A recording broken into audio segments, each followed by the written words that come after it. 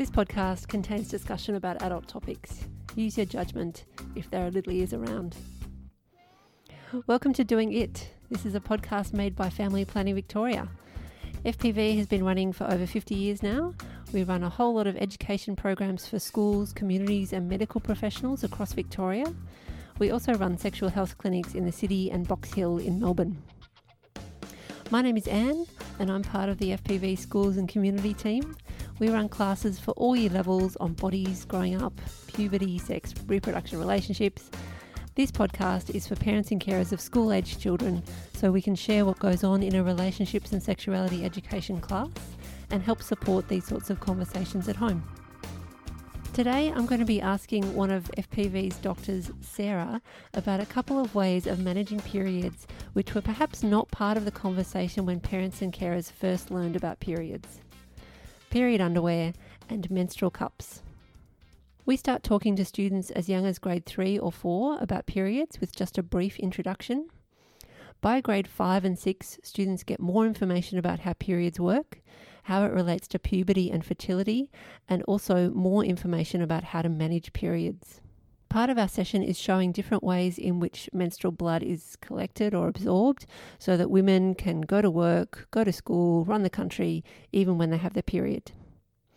We show pads, tampons, period underwear and menstrual cups. Parents might expect secondary school students to get a review of puberty, including menstruation, in year 7 or 8. It's a good idea to ask at the school what is being done. Adults at home might not know heaps about the underwear or cups because they're still relatively new. So Dr. Sarah is going to give us some more information. When we talk about periods in this podcast, we're going to talk about what is typical for girls and women. It's important to say at the start that not every woman has a period and some transgender men live with regular periods. Intersex bodies are different too, so this information might not be relevant for all. Hello Sarah, thank you for talking to me today. No problem. Lots of young girls are interested in period underwear, especially if they do sports like gymnastics or dancing, as they're less likely to be seen through leotards and things like that. What do we need to know about period underwear? Are they safe to use? How often do they need to be changed or washed? Yes, they are very safe to wear. It's about getting the right fit and the right feeling for the person who's using them. The way they work is they've actually got an absorbent layer that's inside the underwear, and that will then absorb the menstrual flow during the day. They can last the day. They can absorb about half a tampon to 2 tampons, but depending on the brand. But if some people are having leaks or they want to have a change, then they'll need to have another pair of underwear and know how to carry those or what to do with them. So yes, they're very safe, but like a lot of the products we're going to be talking about today, there is a little bit of a learning curve about how to use them. And how do they get washed? So they washed as normal, but how in the washing machine, they do take time to dry. So often people will need to have several pairs because of that absorbent layer. So I think that's just something you need to think about. How many do I need? What's the right fit for me? There has been consumer surveys via Choice Australia, and they found it depends very much on how heavy the flows are. So there is a little bit of trial and error. Okay. And they're fine for young people to use, doesn't matter how old a person is? No, they're actually a great option to start with. And then they can be used through your reproductive life, using maybe a cup and underwear and maybe having different products for different days. But as soon as you start menstruating, they're actually a really great option. Girls are often really keen to know about the period underwear and they sort of understand them. They're really easy to understand. But when we show them menstrual cups, they get a bit freaked out. So I want to spend a bit more time talking about menstrual cups. Sure. Can you describe one? I can. So menstrual cups aren't new. They've been around for a long time. The way they've been made in the silicone and rubber has been around since the 1980s. They fell out of favour when there were cases of toxic shock syndrome with tampons, not the cups themselves. But they are coming back as an option to give people choice, to support activities, to let them have a bit more freedom with their period control, and also because of the environmental benefits. So they're a bell-shaped or sometimes a dome-shaped product made of a soft, flexible, either silicone or rubber. They have a little stem at the bottom of them. That's to help get them out. And so when you look at them, they do look quite round, but they're very soft, and you actually fold them, place them in the vagina, and they sit low in the vagina and they collect the flow instead of absorbing it. When somebody's got the right fit and has had some trial and error and had a bit of a chance to learn how to use them, most users will say that they feel very comfortable and they don't notice them. They can be worn up to 12 hours, but most people sort of wear them between an 8 and 12 hours time. So they can be, so they are quite comfortable, but that's what they look like and feel like. Mm-hmm. And how do they work? So they collect the flow instead of absorbing it. They sit in the vagina. Now, some will actually sit around the cervix and have a little bit of suction. So one of the things is about learning how they feel and how to get them in and out. And most providers will have websites that tell you how to do that. And, we are starting to try and get more patient information to aid that. They collect it, and when you remove the cup, the flow will actually be in the cup, and then that is then disposed in the toilet. You would wear a cup during the day, and then you would wash it with soap and water at the end of the day, or when you're changing it over, maybe to go to bed at night. At the end of your period, you do need to sterilise them, and so that actually needs to be boiled in hot water. So it can be worn overnight as well, so all day and then overnight. That's one of its benefits, is that often people will have a heavier flow, and that's when they might leak and they're worried about using it at bedtime. But yes, they can be worn at night. And just like a tampon, they shouldn't feel like anything in the person's body? No. As I said, menstrual cups do take a little bit of time to get right, for want of a better word. There's a range of sizes and a range of providers. And so it does mean that you might need to do a little bit of online education, have a look at the sizing guide. You also need to be comfortable with feeling your shape and size, because you do need to put your fingers inside your vagina, and you do need to get a bit of a sense of how you feel and how the cup feels in your body. So it is for people who feel comfortable being able to touch their vagina and their cervix. Yeah. And they come in different sizes, lengths and widths. So it is a little bit of education, then trial and error. But once they're in, they should feel very comfortable. At what age could someone use a menstrual cup? You could use it from the minute you start menstruating. You can use it if you're young. You can use it if you've never been sexually active.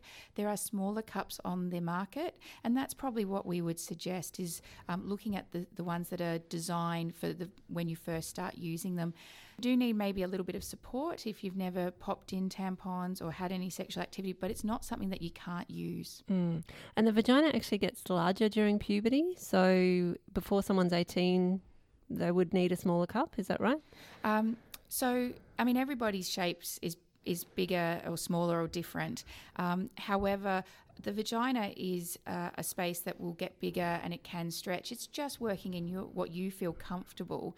So I would probably recommend smaller cups. I'd even say to people who are first using cups to have a little think about using a smaller one, getting used to it, but the risk is leakage. So that's where, and I think it's the same with tampons as well. Yes, we were talking about you need to go online and have a look at these things, but tampons take a little bit of education as well, and getting the right pad for people. So I think it's just getting to know your own body, which has benefits, as well as thinking about what menstrual product you want to use.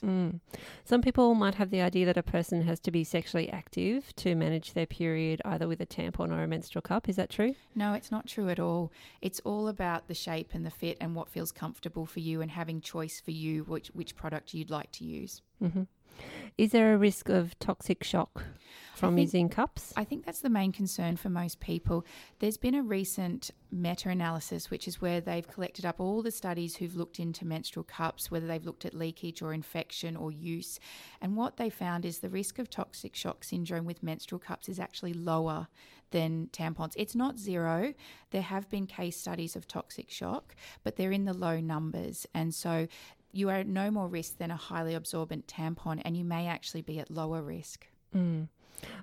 So using the good hygiene and washing and sterilising after use would be really important. I think so. I mean, when we're talking about putting them in and out, you want to have clean hands. You want to have washed the cup, and it is important to wash the cup with soap and water. The sterilising is at the end of the cycle. So once your period's finished, you sterilise it and then you keep it clean. Things like a little plastic bag, like the freezer bags, you can put things in there, seal them up, they'll be ready for the next time.